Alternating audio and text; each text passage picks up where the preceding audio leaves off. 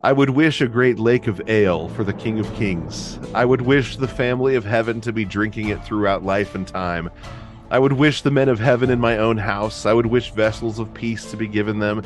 I would wish joy to be in their drinking. Stay tuned for the show. Poets at War is sponsored by the following.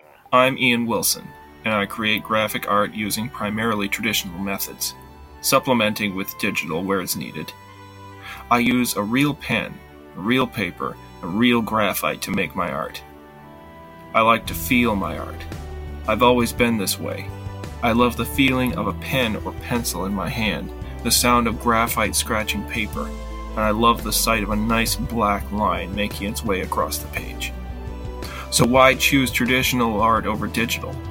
Traditional art has an organic, natural quality that seems to be missing from most digital illustrations. The illustrated books and comics that were made in the days before digital have an excellence and staying power that is just as vibrant now as it was decades ago. These are the stories that stay with you. Dr. Seuss, Winnie the Pooh, Where the Wild Things Are. People still read these. I'm currently working on my own graphic novel series, Legend of the Swordbearer, and I've also had the privilege to draw graphics for 2 motion comic series, along with illustrations for a small magazine, Logosophia magazine, and various book covers. Don't let traditional art fade into the dust. Help me keep it alive. You won't regret it. Visit my website at ianthomaswilson.com for more info.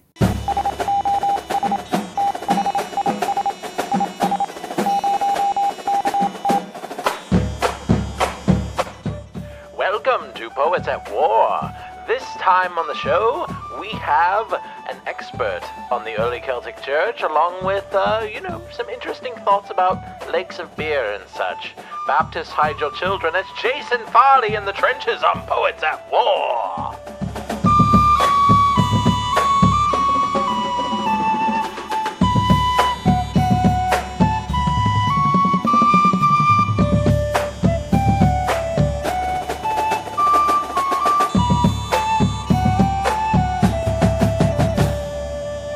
The other thing I wanted to ask before we get started, are you going to Fight Laugh Feast?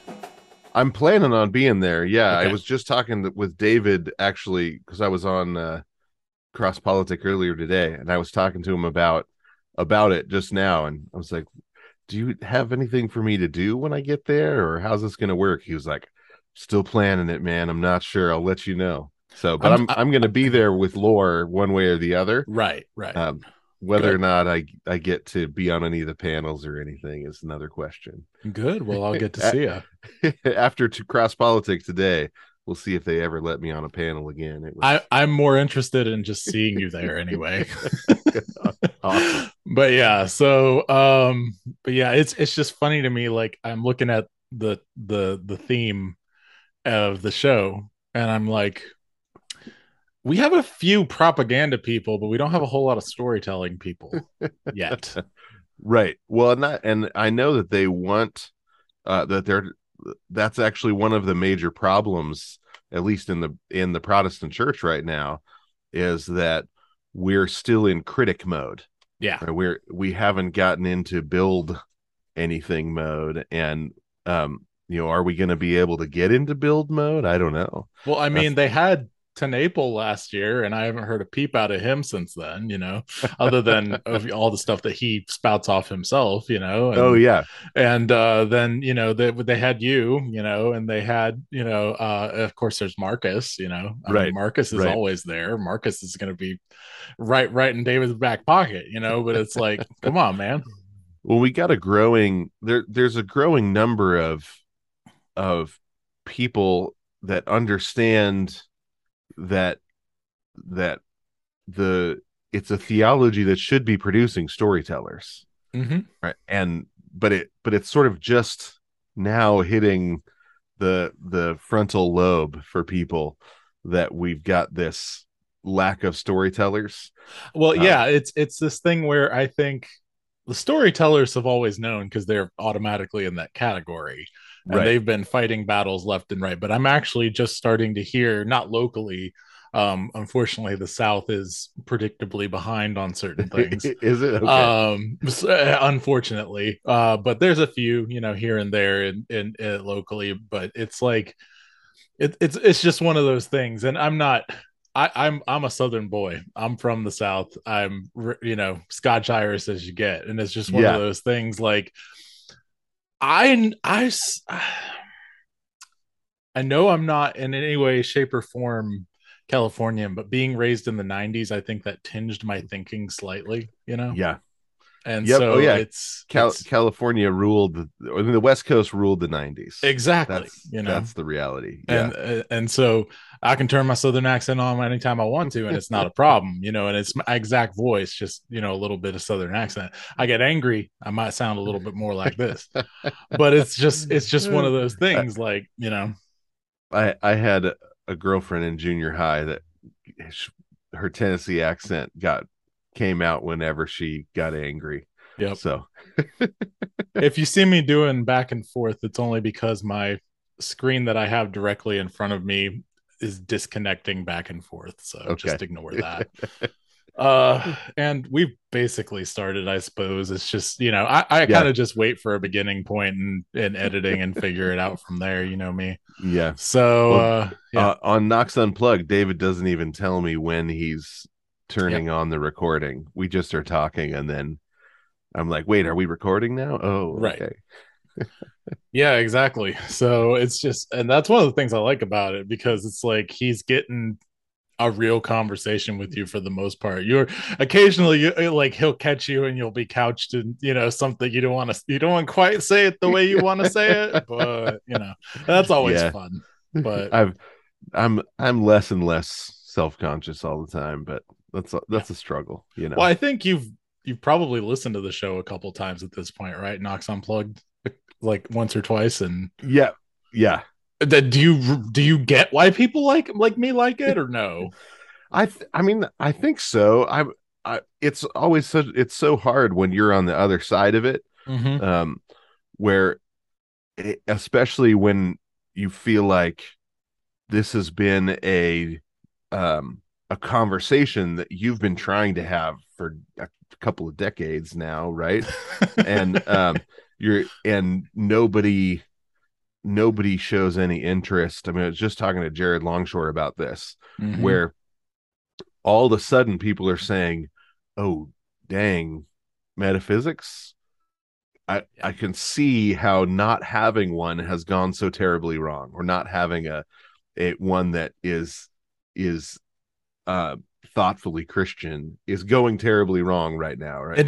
And even more plainly and simply, having a meta narrative, period. Yeah, exactly, instead of a single primary narrative of which there is no other narrative, right? Let's just we don't have any other idea of a bigger, broader scope of existence than our own vain whatever, exactly, our own vain world. Like I'm the center of the universe, and everybody else is a bit character in my life. Right, exactly. As opposed to all of us being bit characters in Jesus's life, which is exactly what it is. And he has this habit of like pulling bit characters into a story that he's telling because he loves the dance sequences, and he's like, hey guys, check this out, this is going to be great, and he pulls us into the parts that he enjoys and shares them with us. But it's such a different way of approaching your life, than what we want to do, which is be self-centered and obnoxious. Yep. And it's funny, the other swing side of that whole thing is the artists, and their usually instinctual understanding of meta narrative and metaphysics. A lot of that I find comes with dyslexia and ADHD. And the thing is, like, I just discovered I had ADHD like just a couple of months ago. I didn't even know. I mean, I've never heard anyone talk about it or anything. It was to me, it's like equivalent to how people talk about Cherokee as Native Americans. Like, dyslexia is like the least dyslexia and ADHD, I would say, are the least disabling of all of them. Like no one ever notices Okay. them. You know what I mean? So they just Right. Yeah. pass, you know, Yeah. as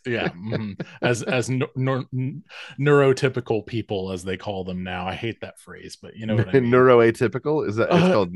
Neurotypical is like Oh. someone who is supposedly normal, right? Oh, okay. And then neuroatypical would be anyone who has anything from autism to dyslexia to whatever, you know, their brain doesn't work right. And I'm Ah. sitting here going, there is no normal. Well, my wife, Sin wrecked everything. yeah, exactly. My wife came home just a few months back and said, "Hey, I just read a description of ADHD. Do you know what that is?" I'm like, "I've heard of it, and I've like, I'm sort of aware." And I They was like, called "But it I'm not." ADD back in your day, I think. Yeah, exactly. And so she's like, "Well, let me read you a description." And I was like, "That's funny. You're making fun of me," because I thought she was just describing things about me that frustrated her. We're gonna get to the Celtic Church, people. Don't worry. But We will, we will. I But was just she gonna. was I actually have to reading do a real tangent here too. description. But It yeah. was really funny, and I was Oh like, yeah. and so it's been helpful because I went in and studied it and figured out, what some of the symptoms are and what causes it, and some of the brain stuff that helps you just figure out how to be more. It's not even productive, but just how to be more self-aware of some of the things that maybe are getting in your way that you don't To live realize in it. some And yeah. controlled chaos, right? To Right, yeah. help you through your day. No, but I think you'd find this interesting. This was I was saying we're going to get to the Celtic Church because I have a small tangent on my dyslexia. So, my dyslexia is not seeing letters backwards, right? And I was Right. actually diagnosed by my aunt, who was a special needs teacher Okay. professionally. Okay, so for what it matters, she didn't like write anything down about it, but she said, definitely. My situation is I cannot read text without turning it into a voice in my brain using my imagination. Oh, okay. So I can look at text for hours on a page, and that combined with astigmatism, Okay.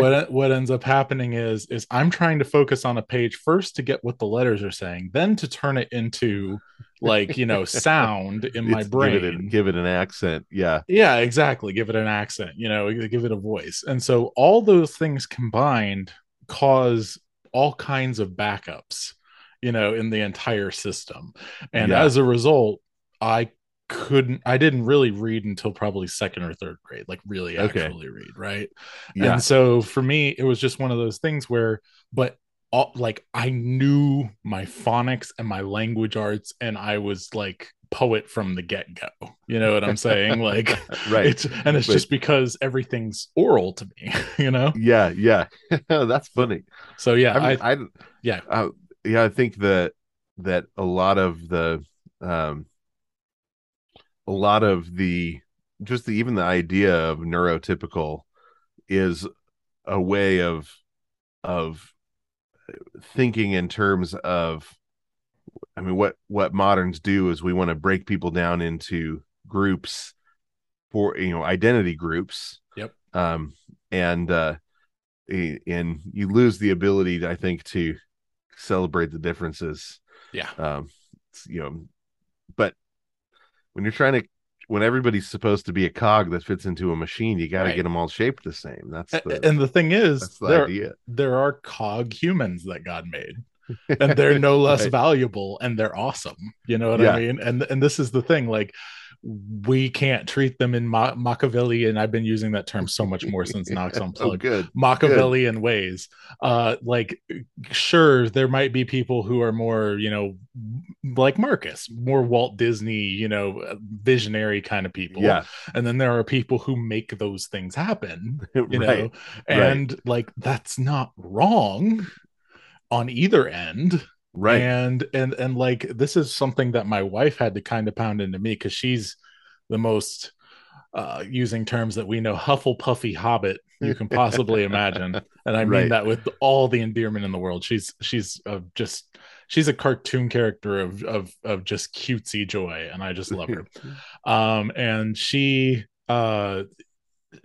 told me over and over with very, little girl angriness that's adorable and cute. You can't sit here and think you're some kind of creative elite, Joshua. You know? Right. Yeah, and that's a trap that we fall into, you know. it is. Yeah. So I remember when I was a brand new Christian, a missionary, I can't even remember where he was from, but he was an overseas missionary coming through, and it was the first time I'd ever heard an overseas missionary talk, and so I was really excited. And at the end, it was something along the lines of, and if you aren't focused on overseas missionary work, then you are not serving God. And I was like, oh no, I'm not doing overseas mission. It has never been. And then the guy that was discipling me was like, yeah, everybody thinks that way. Everybody thinks whatever they're doing is the most important thing, because you have to think it's the most important thing to do it. But you also have to remember that God calls other people to the most important thing in their life. exactly. It was really helpful. I was grateful to have Dan Finney, who around to be like, no, you don't need to feel guilty. That's fantastic. Every time you talk about the people that God put in your path at all the right times, it's just inspiring to me. You know, I kind of just I ended up taking them for granted for a long time, but I was given those people from birth. Oh, that's A lot of the amazing. time, and Yeah. that's the crazy thing. Like, I had to listen to them for ages and ages, beat me over the head with various things to finally get stuff, and so it was a little bit different. But it's either way, it's glorious, Yeah. and I guess, with that being said, I had talked about, God's given me some ridiculous heritage. This is me trying to segue sloppily into the Celtic Church, so just bear with me. I talked previously in our past episode about the ridiculous history of family members I've found in genealogy. Like I said, it's folklore, so Right. it's whatever. But like, I just had William the Conqueror come up recently, Yeah, right. just random stuff like that, and I'm just like, one of the most, looking back through all of that and trying to parse, what was happening in this period, where were my people here, where were my people here. This is kind of the reason why I wanted to talk about the Celtic Church. Okay. I have my own kind of picture. I think everyone kind of has to rebuild their picture because there's so much not so much, so much varying information Right. about time that was so ridiculously long ago. And of course the world was shifting and changing like it is now, and people are not going to have a good picture of 2020 in the year 2020 22, 22 Right, 22. So like, I don't know, man. Like, there's to give you a little bit of, let me do this.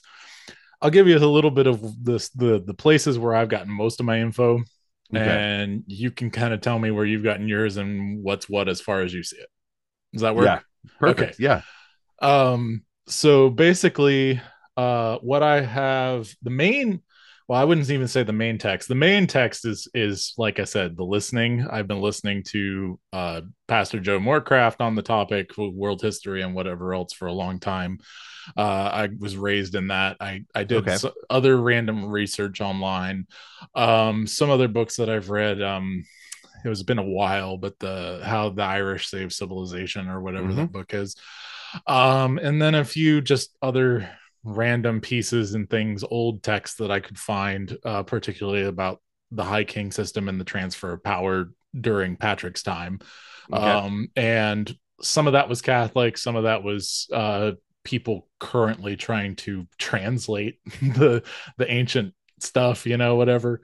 I know about a little bit about Brendan and some of the 12 apostles, but I'm really more interested in that in particular.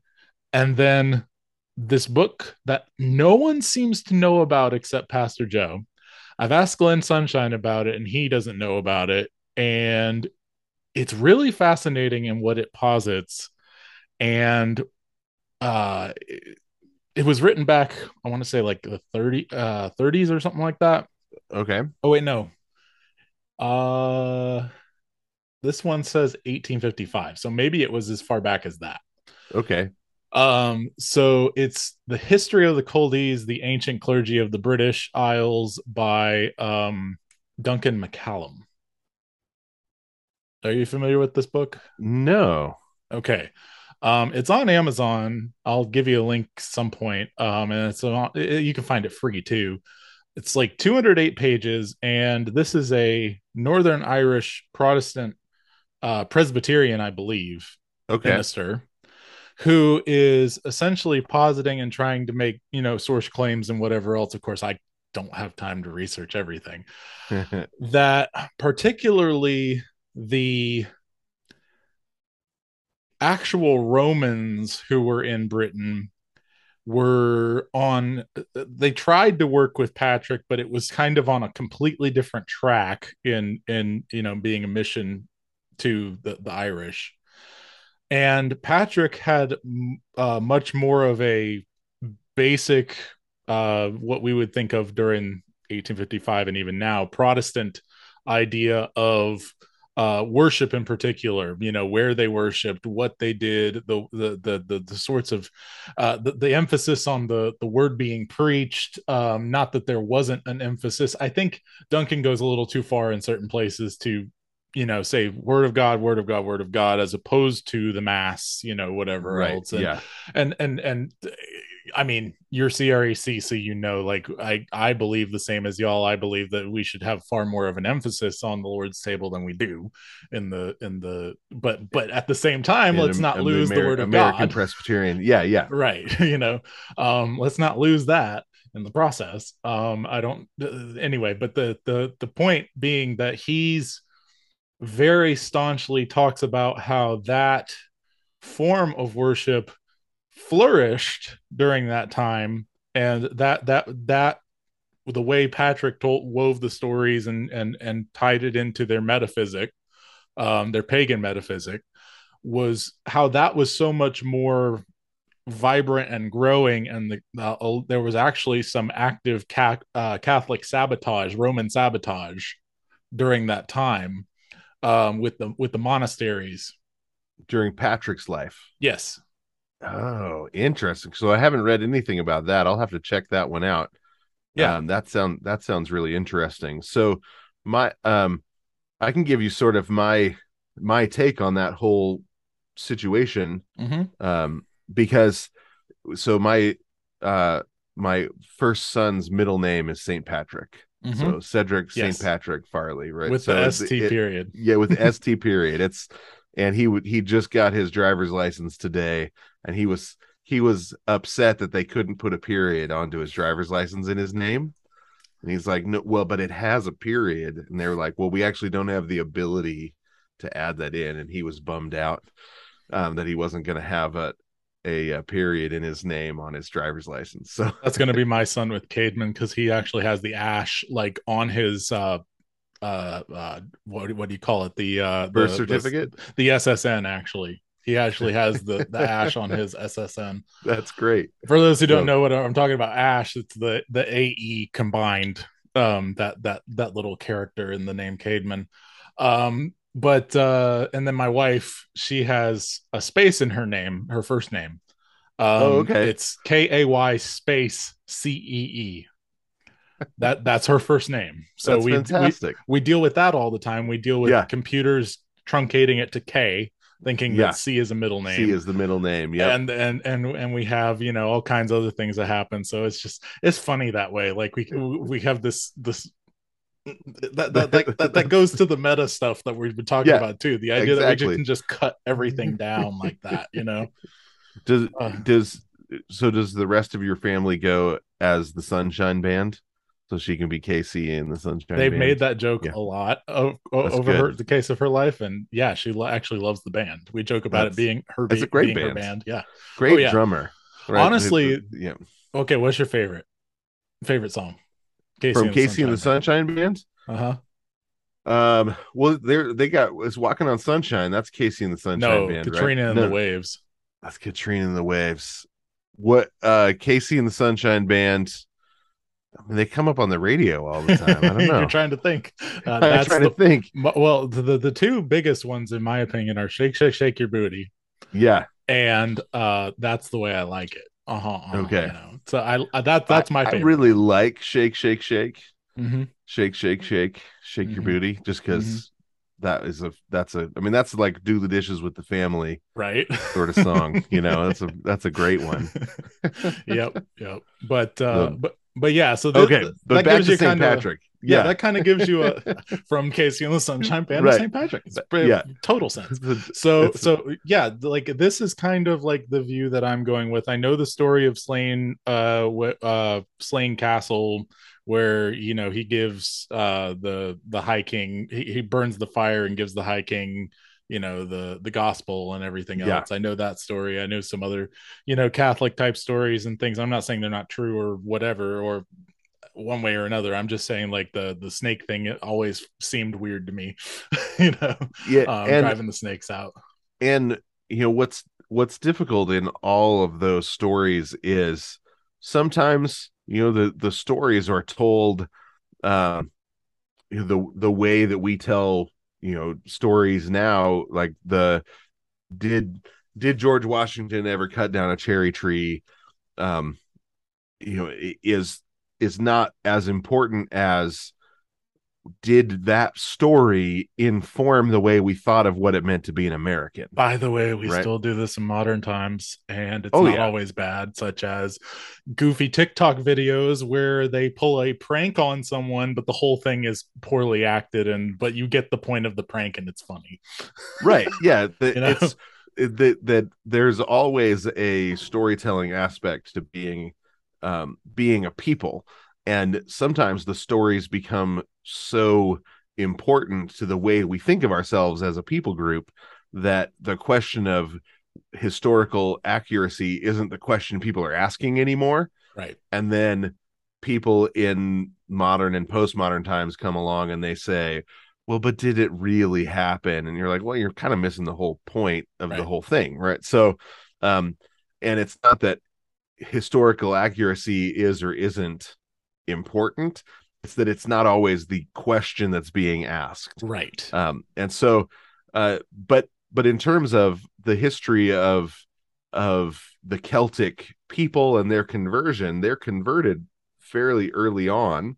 Um, the first Albin is the first martyr, and he was a Roman. He was a Roman, but he's a Celtic Roman, and so they're coming through. And during when the Roman Empire is ruling, you already have churches being established. So the Roman roads led throughout Europe, and they were in Africa, they were in Europe, they were in the Middle East. The Roman roads were used to spread the gospel really early on, including up into the up amongst the Celts. And we don't know necessarily who brought the gospel to the Celts. We know who ended up bringing it to Ireland, but there were actually Celtic groups in England, in Scotland, in France, and in Ireland. There were Celtic tribal peoples all throughout. Yeah, and And to be clear to everyone else, we're not talking about necessarily the individual tribes when we're even saying the word Celtic. We're using the modern version of the term, which kind of means all that area. yeah, that whole the so it was a large tribal system. The Isle of Man, the whole thing. Yeah, the whole thing. And so there, in a similar way, up here in the northwest of America, up into British Columbia, you have what are called the Salish, and it's a series of tribes, and each of the tribes, it had its own identity within the group, but then the Salish also had an identity as a right. as a group of tribes that spoke Salish. And the Celts, went all the way down into Gaul, up to Ireland, up to Scotland, all throughout. So they were as a people group, they were spread um, fairly wide and broad, but they were they didn't. Some of them were integrated into the Roman Empire and joined up because they were conquered, and that was sort of how it worked. Your tribe got conquered, and so you joined up into the empire and joined the military, and but some of them didn't. So you had within the Celtic peoples, you had the Scots who were in Ireland. Yeah, I know, right? Yeah, not confusing at all. Well, that's funny because like Scotia is a word that we think Nova Scotia, New Scotland, but Scotia was Ireland. It was Ireland. Yeah, it was the Irish. It was New Ireland. But and then you had the Picts who were in Scotland, and you had the Brits who were in England. Not to mention the Gauls. And then the Gauls who were in France. Mm-hmm. And as the church came through, a lot of Brits were converted. They weren't British yet because they weren't a nation yet, but Brits were they were the ones that joined up with the Roman Empire. So the Brits were a tribe that joined up with the Roman Empire for the most part, but they were also the ones that were converted the most. The Scots were never, or I mean, the Picts were never a part of the Roman Empire. Right? So the Wall of Hadrian is where they stopped the advance of the Roman Empire, and they were the ones that painted themselves blue and charged down, and they were called the Women from Hell, or different. They had different names for them in Latin. They were terrified of them. They didn't fight in straight lines. The fog would roll in, and you would just think it was just a fog, but they would be hiding in the fog. Mm-hmm. And as the fog overtook the Roman guards, suddenly a bunch of them were dead. Mm-hmm. Yep. So they were terrifying. They were very warlike. And then the Scots over in Ireland, the Scots and the Picts kept their animism.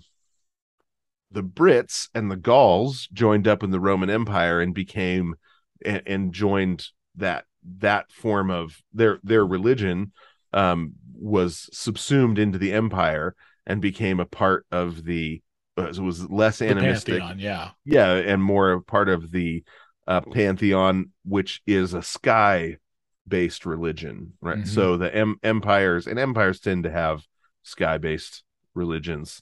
And we're building to the sky. Sound familiar? Yeah, exactly. And so you have the animism is much less centralized. What happened is the Brits sent missionaries to all of the Celtic speaking peoples and began converting the Scots and the Picts through their a very ascetical type of Christianity, because separating from animism is much more difficult than separating from an imperial religion. True. Because an imperial religion there's plenty of room for you to continue to exist. Right. Whereas in animistic religions, there's no secular space. Okay, so help me out with this. You've kind of broken it down to animism and more the Roman religion, but I know there's obvious other influences too. The Druids also had some other stuff going on, with nature stuff that wasn't just animism. It was trees and whatever else, and the Sacred Nine, all those other sorts of things. Well, the Druids. So we actually don't know as much about Druids as people like to say. Oh yeah, no. Sometimes, yeah. And the other influence that we also don't know as much about, which I was gonna bring up, and you can bounce back and forth and do whatever, is obviously the Norse gods, Odin, et cetera, right, et cetera, which had a big influence because of the Vikings. But they end up having an influence down the road a little bit, and Yeah. which is really, I think, fun to talk about. But what you have, so with the Druids, they're a um they're a an animistic, and sort of an attempt at a religious animism rather than, most animate. So, I had a neighbor who was an animist, um and who New he Age was mysticism style, knew right? Yeah. it was, but he was raised in it. So Okay. he was raised, so he was multiple generations separated from Christianity, didn't grow up knowing any Christians, and was raised in sort of like an hippie animistic cult up in the Okay. woods of the Santa Cruz Mountains. Hmm. And he said, when you and he said, oh, I mentioned something about being a pastor, and he was like, oh, I worship trees. And I Hmm. was like, okay, explain this Explain to how that me, right? works. That's amazing. He said, when you go off into the woods, you find the oldest tree that you can, then you sit in front of it and you tell it your problems, you tell it your hopes, and I said, okay, does the trees ever talk back? I gotta know. Right. And he was like, no, not really. He said, I'm not crazy. And I said, well, if you ever want a God that talks back, I've got one of those. And he was like, oh, interesting. I'd never even thought of that. A God that might talk back. This is where So, Knox, if this was Knox Unplugged, would be like, and we lost the really Reformed Baptists. yeah. About God talking back. Yeah. Well, he does. I mean, it's in I the know he word. does. It's in the word of God, and then Mhm. it's all, but yeah, anyway, but there's a kind of animism that where is kind of to each his own. Mhm. But within but the difficulty is, what do you do when you run into a spirit that's more powerful than you? And that's Mhm. where druids and just witch doctors, come in, is they've got control of a spirit that it is more powerful than the spirit that's giving you trouble. And so but they Real but you quick, can real quick. yeah. Did you ever see Princess and the Frog? See it, I've read the book. The Oh the, no, Di- the Princess and Disney the one. Frog. Yeah, Yeah. the Disney one. Sorry, I was thinking of That's one of the Princess things and the that I Goblin. absolutely love is how they handled all of it. Oh yeah. Like I it's totally real. He's totally mechanistic and Machiavellian about the whole thing, Yeah, but they have the upper hand the entire right. time. Yeah, And it's so well done. Like it is. I'm The surprised music at is how well great done in they that did movie, it. and yeah, that it's unfortunate that I'm a movie Randy came Newman's out. best. That movie came out right as they were in the process of dismantling Everything. the marketing department and then Hmm. rebuilding it. So it actually didn't get the marketing that it ought to have. Is unfortunate. Yeah. So, um, but you see that. So with some of the druidic influence, um, you see the way that they are kind of, um, well, you've got like Stonehenge, for example, um, which was in the old stories. It's Ethiopian giants Hmm. bringing Stonehenge up and setting it up for them, um, and It's interesting. I hadn't heard that one. yeah, it's so the way that I that believe that's a story story. was told, yeah, Hmm. is that Stonehenge was basically delivered as a gift, Hmm. um, by Ethiopian giants in and set up there, and that's how they got those giant stones set up in exactly the calendrical position. It's a giant calendar Yeah. to be able to mark out things, and that the reason that the way they could do that is because Ethiopian giants brought it to them and set it up for them. So, uh, so you, but what happens is as um, as the Celtic groups are converted, because they're coming out of animism, um, it's a much more ascetical Christianity that they Hmm. set up, because they need that. It's almost like, um, drug rehab, but it's like pagan rehab, right? You got to go dry. You got to go real dry. for a little bit It's before you penance. can. Yeah, yeah. Well, I think even more than penance, it's like every single habit of every part of your life is attached to some spiritual entity, right? And so when Paul says that the you, when Paul talks about the elements, he's talking about the spiritual elements of an animistic type of religion, right? That that the elements are melted with burning fire by the gospel. That's what was going on in those Celtic situations. Is Hmm. there's animism is much harder to convert from than imperialism, because in imperialism there's an entire secular space which your life is functioning, and it doesn't change everything the way it does in an animistic context. This is like you mentioned, cavemen. A big part of the problem of converting the tribes was when they converted, you lost everything. And so Mm. it wasn't until you actually had a family like community established in London that you began getting any sort of conversion amongst the tribal peoples, because you had to say, look, when you leave that gang, you can join our gang. When you Right. It leave, was yeah, right. tribalistic. Yeah. Yeah, it was Yeah. tribalistic. Well, they didn't have the same sort of setup amongst the Celts, and so they began establishing ascetic um, places, and then eventually those places became monasteries as people converted, and it was a place where they could leave behind that animistic religion, and Hmm. it so but that Christianity never had it didn't have that the same sort of bishop setup. It had more of it was organized the way that they knew how to organize, which is along tribal elder type of setup, right? So Right. it was ordered in a more similar to a Presbyterian Yeah. setup than a imperial setup, the way the by the time you get to the 5th, 6th century, the Roman Catholic Church is set up. um Yeah.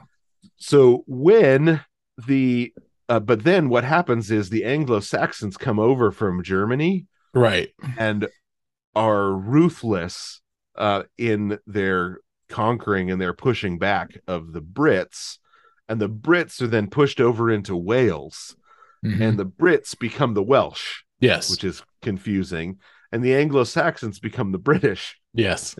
And there's some mix where there are some Brits that hang around, but the Anglo-Saxons, it's a reason that Britain is filled with the English, is because the Brits are pushed into Wales, and the Anglo-Saxons, the Angles, the Saxons, and the Jutes take over.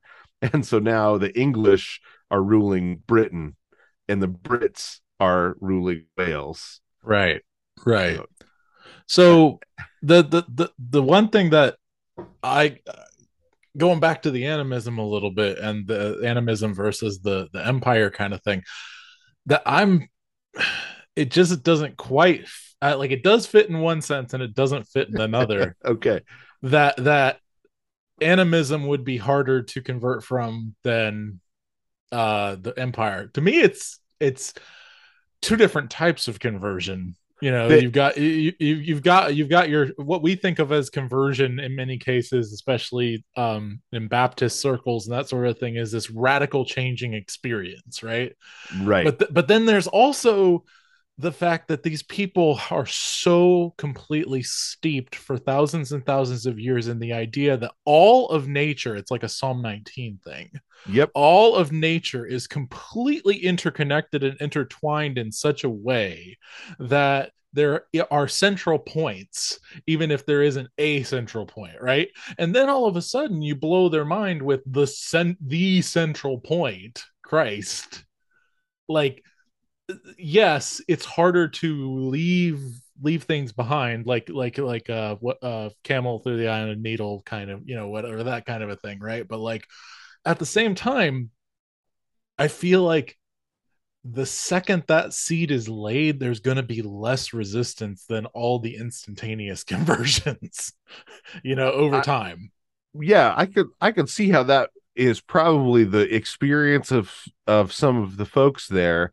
What is difficult is building, when you've got when you've got a an imperial, you know when you're in a city, it's easier to find other Christians, That's right? fair. When you're out in a rural area and there's no Christians, and then you get saved, it's harder to say, well, what does it look like to be a Christian? Yeah. And their response was, I can't take part in anything that the pagans are doing.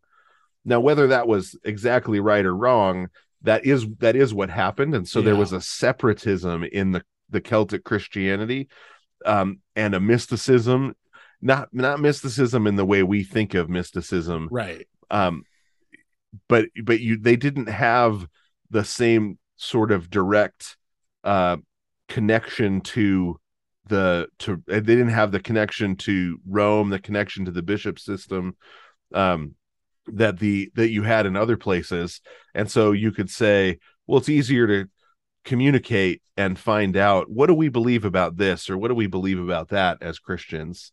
um and so there was, because they were beyond the edges of the empire, um at that point, right? And Mm-hmm. so I think that is probably more than anything what so you have this tradition developing that's beyond the edges of the empire, that doesn't develop heresies, which is one of the Mm. things that I find fascinating.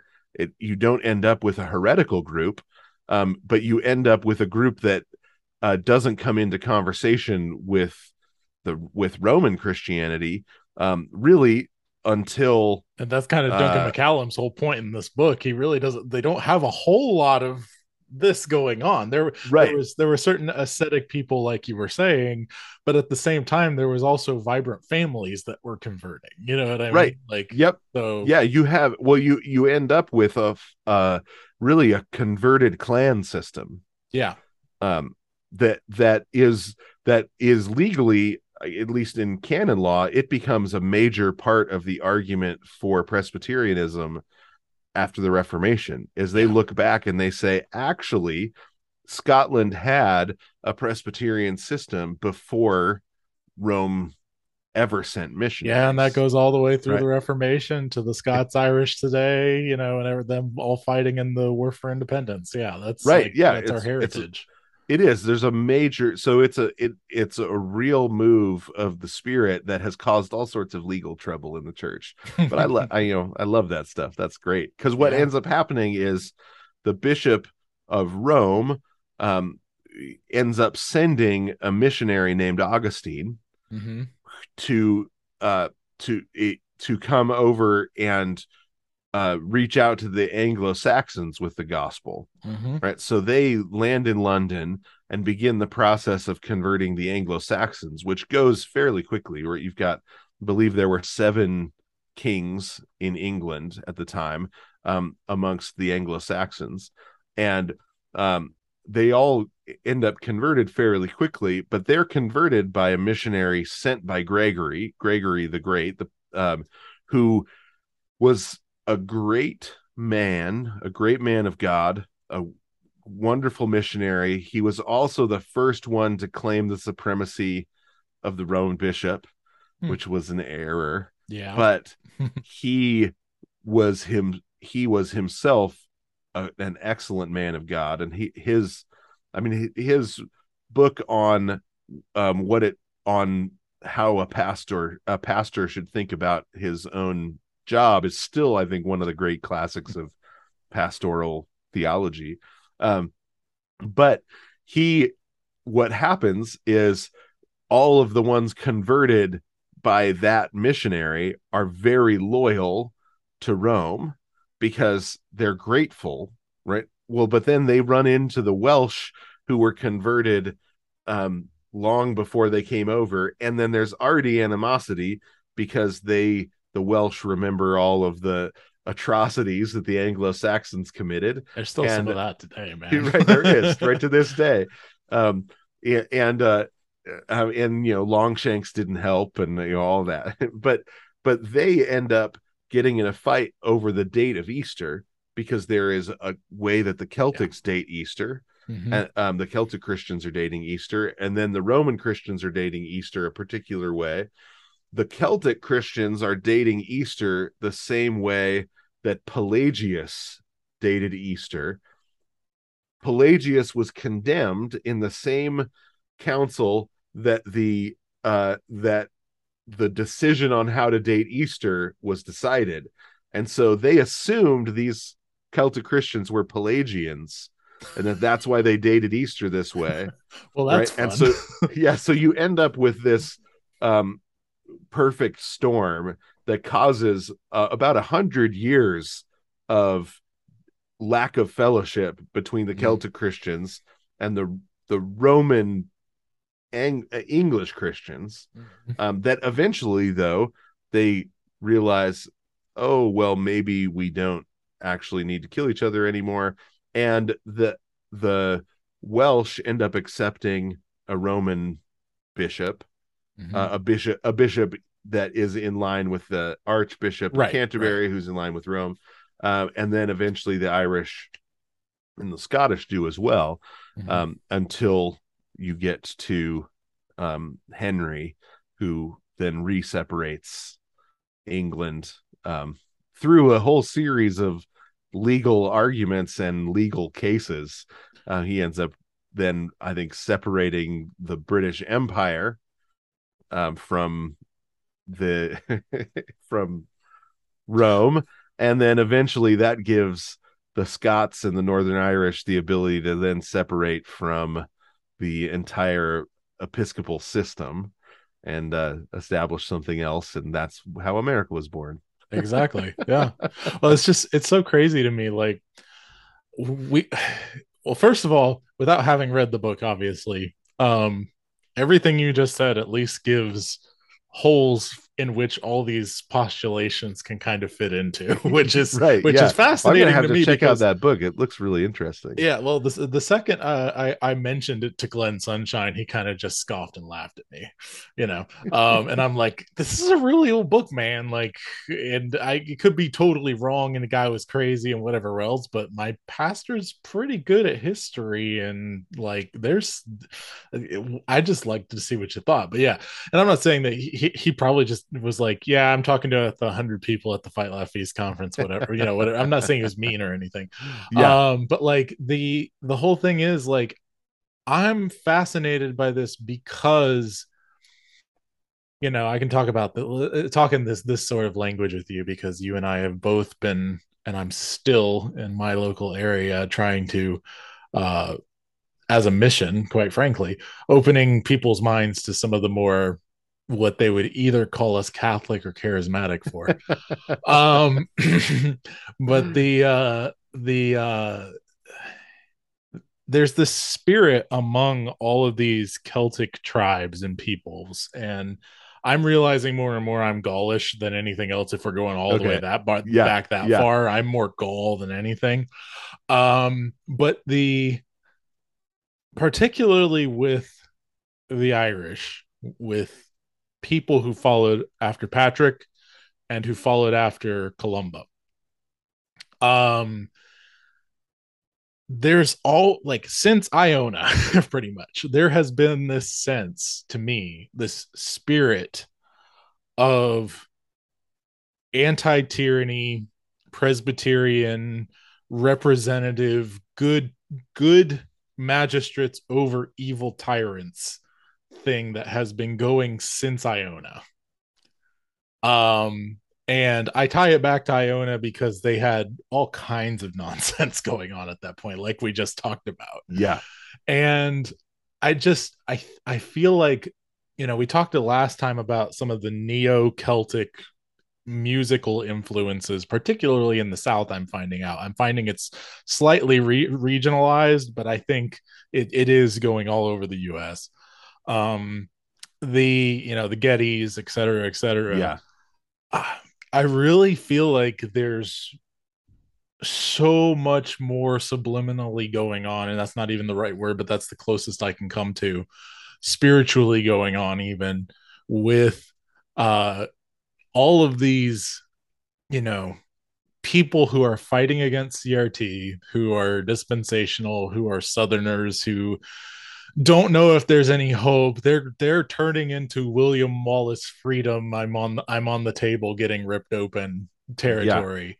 And like that, and it's not just Braveheart. Like there's something, they know that there's something in that history, even though if they don't know what it is, and they know that they are not even like this British imperial thing. They're not Saxons, most of them. right. You know, they're actually like you said, the Scots and the Picts, and they're the Gauls, and they're, you know, all these other things. The Gauls have an interesting function just because of the whole Frankish Empire that came later, and the fact that like even though like we, I feel like because of King Arthur, a lot of our idea of a knight are like we immediately go back to knights in medieval times. It immediately goes back to Britain because we're English speakers. Right. But most of that came from France. You know, and so there's this code of chivalry and everything else, and I there's this spirit that I can't shake, and I know other people are wanting to delve and dive deeper into it, but they're afraid to for whatever reason.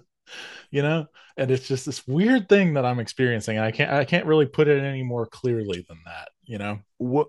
Well, I'm trying to remember the name. I think it's like England and Taliesin, maybe that Mm-hmm. C.S. Lewis talks about the two spirits of England that have been at war since the Yes, gospel arrived. I have actually read that a while ago, but yeah, well, I don't know Yeah, if that's the title, but I know what you're talking about. yeah, it's in the third space trilogy where he Yes. does some explaining, but then it's also in some of his stuff that he wrote for Charles Williams. Yeah, that's Um, where I'm thinking of is from the space trilogy. I'm thinking, yeah, you know, Ransom as the Pendragon and all that right, the stuff. Pendragon, and so and I think and I think that what Lewis is onto is exactly this thing that there is a that there's always two uh spirits at war Mm-hmm. within whatever covenant system God has set up, right? Because of our Mm-hmm. rebellion, um, that, and it's you're going to have the same sort of thing in Russia, Mm-hmm. that there is the Russia that God is bringing, the Russia God intended, Mm-hmm. that God is bringing to pass by the power of His Spirit, and then there is the Russia that is fighting against it, Yep. and that they just the same way an individual who's in covenant with God has spirits warring within himself, that the nations have spirits warring within themselves for the control of the nation, and uh and I that's something that I think, because of our individualistic assumptions, we don't know what to do with when we run into it, Yeah. right? And uh but but it has, I mean, it works its way out in laws and the way that you have revolutions, and the whole thing is a working out of the what God intends for a person or an institution or a covenant people, and what our sin wants to do with it, what Yeah. wants to turn it into. So I do think that so when you say, well, what, the something like the spirit of the Celtic Church is still alive, I think that's totally true. Yeah. And um there is a misuse of that, a way to Yeah. and then there's a really good collection, I think it was called Celtic Spirituality, and it was just a collection of writings from Celtic Christians. Mm. And what's interesting is how many of them do sound really, really Protestant. and then how many of them also sound really, really mystical sometimes. Yeah. They're very. That's why I love reading anything Patrick wrote. He's just so right. Like he's me, man. Like I'm not that good at speaking. I'm not that good at putting this into language the way he did. But like he is expressing what's on my heart 90% of the time. You know, when he's very well balanced, he's very gospel centric. He loves the word. He's also very poetic. He's very Holy Spirit centric in the same way Calvin was, you know? Right. Yeah, exactly. Right. And so there's a, but you've also got it in guys like St. Louis, who went and converted the French, or they weren't the French yet, but the Franks and the Gauls. And Franks and the Gauls. Yeah. He was, first off, he was a giant of a man, and he would go into a place and lift a full barrel over his head, like a pickle barrel, which nobody could do. It was like 500 pounds, and he just lifted over his head, and pretty soon people would be there gathering up to watch him lift things. And then once he had enough of a crowd, he would then jump up onto the pickle barrel and begin preaching. And people wonder why I wear top hats, Hawaiian shirts, and kilts. Right? Just saying. Yeah, exactly. P.T. Barnum goes along with the gospel, man. I'm just telling you. Like, he wasn't necessarily gospel centric, but everything that he did was like this. He borrowed all that from the charismatic circuit writers. You know what I'm saying? Like, right, from those Methodists. Yeah, those old Methodists. Yep. But then you had guys like there was one of the most effective evangelists to the Anglo-Saxons. So they would send out poets, musicians to these areas. One of the most effective traveling evangelists amongst the Saxons and in Saxony, he had this jar of dirt from Jerusalem that he thought had magic powers. When you said that, I immediately went to Jack Sparrow. I got a jar of dirt. I got a jar of dirt. Yeah. And he used to uncap it and walk around the city and pray, because he thought that the jar of dirt had special powers. And then he would close it up, and then he would go in and he would preach the gospel, and he was a really effective preacher. And he would often say, but look out, but this dirt is very powerful. And you're like, yeah, that's you missed that one, right? But because he was actually preaching the real gospel, people were really getting saved. But he just happened to also think that this was very powerful dirt. Right? So the story of God, it was his Dumbo style, like magic feather. Right, exactly.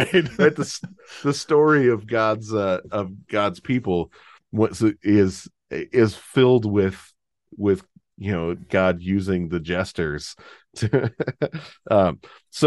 I can't remember how I got off on that.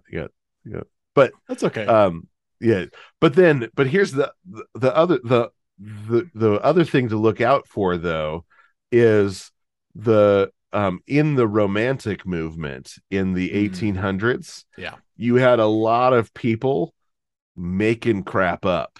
And then the spiritualist movement following that. The spiritualist movement came out of there. But there's all sorts of things that came out of that mid 1800s that have no historical fact. They're like, well, the Celtic religion, the Celtic spirituality, the Celtic Christians were this way and that way, and they were just making stuff up. So it's the same group that said Halloween came from what was the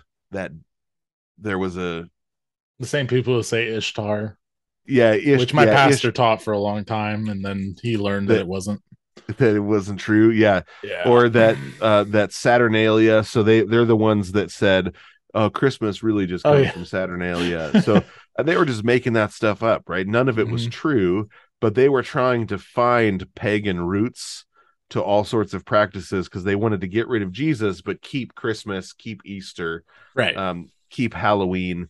What was the thing that you still hear people say, oh, Halloween actually was Sardin or some. Well, with Halloween, it's funny. Like, I think that it has been more perverted than the others.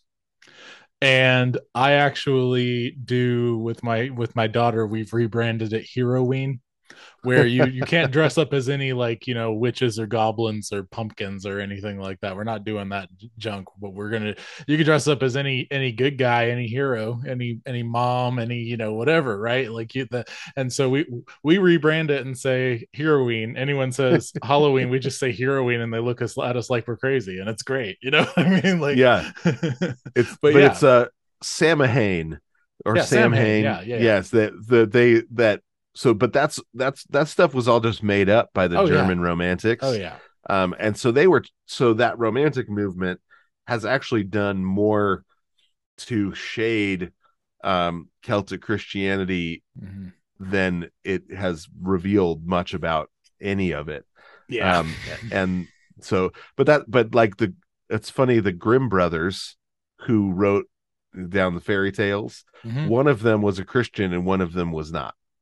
And so Mm. one of them, and so the one of the Grimm brothers that was not a Christian, he was big into the restoration of kind of the Spiritist Yeah, stuff. that makes And total then sense.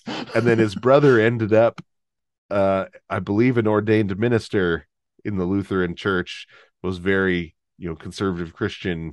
And so, but when they were young, they worked on all these, Grimm brothers fairy tales together. So it's really interesting the way, now it is hard to just get straight up information about Yeah, the Celtic Church that's not romanticized by that's the been my experience with the romantics. Crusades too. Basically, Mhm. anything from the Dark Ages to quote unquote Dark Ages. I hate that phrase. Yeah. Till the Crusades, and slightly after that, it's so crazy to me, like everything that God did through that whole entire period. And Christendom was dead as far as I'm concerned after the Crusades. And it's like he raised it from the dead again. Like he raised European Christianity from the dead again. And then we had the Reformation and everything else, and it was like it almost like it's like it was a fire. Then he just, like a refiner's fire, and he just, Yeah. hammered and hammered and hammered, and some good stuff happened and some bad stuff happened, like we've talked about before, and it's crazy. Really quickly, there's one other thing that I wanted to Okay. do before we let you go. All right. We I wanted to dig a little further into particular apostles of the Celt of St. Patrick's Church, the 12. That which, by the way, I love the fact that they just picked 12 because 12 seemed like a good idea from scripture, because they basically admit that, Yeah. like, Yeah. and I love that. We should have 12. That's just Christian thinking, man. You know what I'm saying? Like, I'm sorry, that's biblical thinking. The numbers mean something. Yeah. Yeah, it's good for something. I don't know what, but it's good for something. Right. And then I'd love to know some more besides Brendan that I can look into that have good stories and stuff that you can throw out my way. But I wanted to tell you one thing about Brendan. I don't think I mentioned this on the previous podcast, but there is a stop me if I did. There is this about the whole idea of him coming to America. Yep. Yep. Okay. So, do you know about the place in West Virginia? Where there's the Celtic Cave carvings. Celtic cave carvings. Yeah. Was that from me you found out about that, or no? I don't think so. George Grant is where I learned that from. Okay. Connection to Joe, back to Joe. Yes. Joe's actually been up there. Joe Moorcroft. Oh, wow. Okay. And so, so basically, for the people listening, I'm going to really quickly summarize this. They had what were considered Indian carvings for the longest time. A guy goes up there. Now, there's a little bit of question as to him, because he's primary occupation is a dentist, and that's where people attack him. But he actually translated this stuff supposedly as Gaelic. There are some pictures of it, but they're very, very faint carvings and paintings and stuff at this point inside this cave. I can't find them anymore. They were online for a little while, and now they're gone, as far as I can tell, or Google's, Google and everyone else is shadow banning them anyway. Okay. But The situation is, did he tell you about Christmas with that or no? No. Oh, Okay. wait, is that the one where the light shines Hmm. on it on Christmas Day? So you heard I about this. I have, yeah. The idea But is that tell the story. the idea is that this writing in this cave in ancient Celtic language, Gaelic, whatever it is actually the Christmas story written out. And of course we know a lot of the Celts and the Druids and whatever else, they did the sun stuff, the calendar, like we had talked Right. about. And supposedly that when the sun shines in on Christmas Day, the light through a little crack that they've cut in the cave actually lights up the Christmas story on That's December 25th. amazing. It's like, I love it so much. oh, I know. Oh, it's private land. I want to go there sometime. But yeah, it's so crazy. But there's almost certain possibility that he was in West Virginia at some point. That's pretty darn far inland too. That really is. Yeah. Yeah. West Virginia mountains. So that would be crazy. And even if it wasn't him, if it was some other random, Ionian, post Columba person, whatever, like it's just crazy. But yeah, so other apostles that we should look for stories. Well, um, I know that. So one of the apostles is why it's named Ireland now. So I'm I can't remember exactly his name, but the one that gave his name to Ireland. Okay. And so Aaron is the Celtic for Yeah, Ireland, the way we, and yeah. so I know that he has some amazing stories. Okay. I mean, Brendan is the one that has the most exciting stories. He's real life Rupee Cheap. Right, exactly. He's just going west. And then Columba as well. So Columba, that's how he's the one that brought the gospel to the Picts. Mm-hmm. And the stories of him going up, and it is hard to, how do you sort through Right. The what's true from what's not true, but I'm looking for good stories. The Gaelic missionaries, they were so much manlier than anything we do, because they would just head off. They would dress like warriors but not bring swords, right? So that is, and so you show up because it was an easy way to get yourself in front of the king, right? You show up dressed like a warrior, and then they drag you in front of the king, and they're like, well, look, I don't have a sword, but I am here to talk to the king, so let's go talk to him. So they had a very manly way of doing it. But then also, like Brendan, he hears that there are people out in Greenland and Iceland and in Canada, right? He says, oh, there's people that way, so he knows exactly what to do. So they get together a group. He just says, we're going to head that way because that's the way the people are, right? And so they get in their little leather boat and just head that direction because they've heard there's people there and they know what to do with people. You go tell them about Jesus. So it's a pretty, the St. Brendan's Voyage, it's a beautiful poem. It's a long poem, and there are things in there that you think, okay, that probably didn't happen. They probably didn't land on on an island where Judas was, that right. Right. But at the same time, when but Columbus had, and he used Brendan's navigations as part of his argument for why he needed to be sent that way. So we know that you can go that way and find people because Brendan did.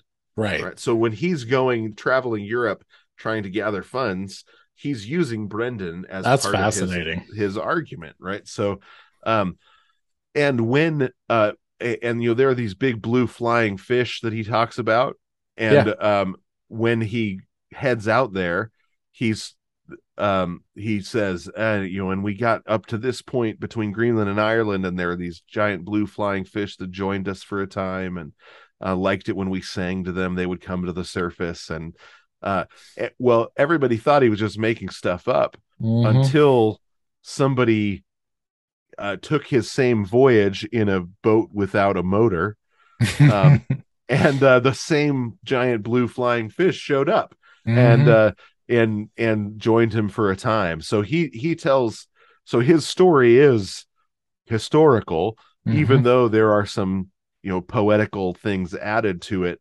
that it probably had to do with him trying to teach a lesson or something, or kind of think allegorically about his own life, so that he could tell his story in a way that helped other people with their Christian faith, right? Or maybe something so crazy happened to him he had to make it sound plausible. Right, yeah, exactly. But then Columba, Saint Columba, there's some really great stories. He's worth looking into. Yeah, I've looked into him a lot. Yeah. Beyond that, that Celtic spirituality, it's got some great books. And it's like reading other, like, early church fathers, Roman early church fathers or Greek early church fathers, that you read them and you think, I get that we speak a different language, but man, you guys feel like brothers, like you guys feel like family. And that's a lot different than, when you read just ancient classical texts. And I think rarely that's one of they feel like family. Yeah. And I think that's one of the reasons that, like, it's such a big topic to me. We talked about this briefly on the last episode, and now some, and a good bit more here. Why I wanted to dive deeper. Like, being a covenant child who was brought into the faith at an extremely early age. The first time I can remember in the, give your life to Jesus kind of way was 8 o'clock, or not 8 o'clock, 8 years old. But, like, I knew God and I wanted to obey him, and I knew who Jesus was all before that, and Right, so right. like the fact is, for me, and the fact that my dad was, he doesn't believe he was a Christian as a child. I'm not so sure, because there's certain fruits that he refused to acknowledge at an early age and things like that. And then I know my grandfather was Christian from an early age, and, like, before him, I have no clue. I know that my great grandfather was a racist. There's all kinds of other things that were going on during that time, whatever. But, like, I know I have an unbelievable. I've always known, even before I started doing all the genealogy, like, I have a rich heritage, because my mother told me I did, not just on her side, but on dad's, because she knew just a little bit about some of the people. And then I start blowing it open and whatever else, and I'm finding Alfred the Great, and I'm finding, all this other kind of crazy stuff. And to me, listening to Patrick legitimately, and whether or not it's true, of course, like I said, with the genealogy, the way I do it, I'm supposed one of my great grandmothers supposedly is his sister. So it is legitimately, to me anyway, personally, on a personal level, like, we're talking the folklore, it may or may not be true, but it's whatever. Like, it's legitimately like listening to my uncle saying, Christ beneath for me, Christ above me, Christ beneath me, Christ before, whatever, all that stuff. Like, it is legitimately like hearing my uncle say it. Yeah. Well, so, I'm Irish. I haven't looked deep into, all of everything, but my son, who's Saint Patrick, would have been Bridget had he been a girl. Right. And have you heard Saint Bridget's prayer? I think so, but it's been a while. This might be a good thing to end it with. I just pulled it up so I could read it to you. It's one of my favorites. It's Poets of War. Let's hear it. Yeah, it's I would wish a great lake of ale for the King of Kings. I would wish the family of heaven to be drinking it throughout life and time. I would wish the men of heaven in my own house. I would wish vessels of peace to be given them. I would wish joy to be in their drinking. I would wish Jesu to be here among them. I would wish the three Marys of great name. I would wish the people of heaven from every side. I would wish to be a rent payer to the prince. The way, if I was in trouble, he would give me a good blessing. I would like the angels of heaven to be among us. I would like an abundance of peace. I would like full vessels of charity. I would like rich treasures of mercy. I would like cheerfulness to preside over all. I would like Jesus to be present. I would like the three Marys of illustrious renown to be with us. I would like the friends of heaven to be gathered around us all from all parts. Right? I would like a great lake of beer for the King of Kings. Right? I would like to be watching heaven's family drinking it through all eternity. It's just this beautiful a prayer that God would give her a lake of beer so that she could host everyone and everything and be able to be at the disposal of the King of Kings with her great gift, which was hospitality. People would come from all over. I would like a great a lake of beer for the King of Kings.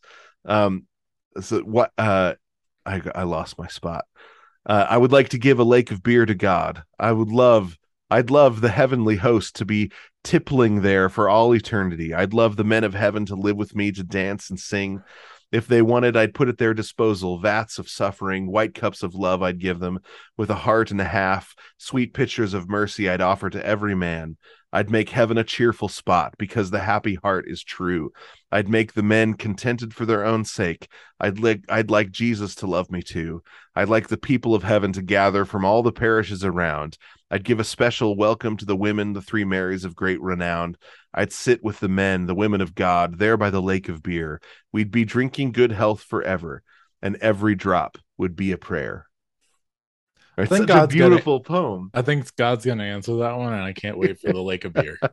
I know, but she was known for her hospitality. She was known for her wisdom. People would come to visit from all over to get Bridget's advice. And what's amazing is our word bride comes from her name, though she never married, because people began to say she became the vision of femininity for the Irish people, for the Celtic people. And so they would say, oh, I hope someday to find my Bridget, right? And it was shortened into the word bride. I hope to find my bride. And so now every woman that when they're married is named for Bridget for that day, because she was known for her beauty, her hospitality, her wisdom, and became this source of that all of the males knew they needed one of those. So she's one of my Celtic heroes as well. That's fantastic. Well, now I have another girl name that I like. So, everyone, remember, be your family's bard. Do not turn to the right or to the left, and the Lord will be with you wherever you go. Join us next time in the trenches, next to the lake of beer, on Poets at War. God of song said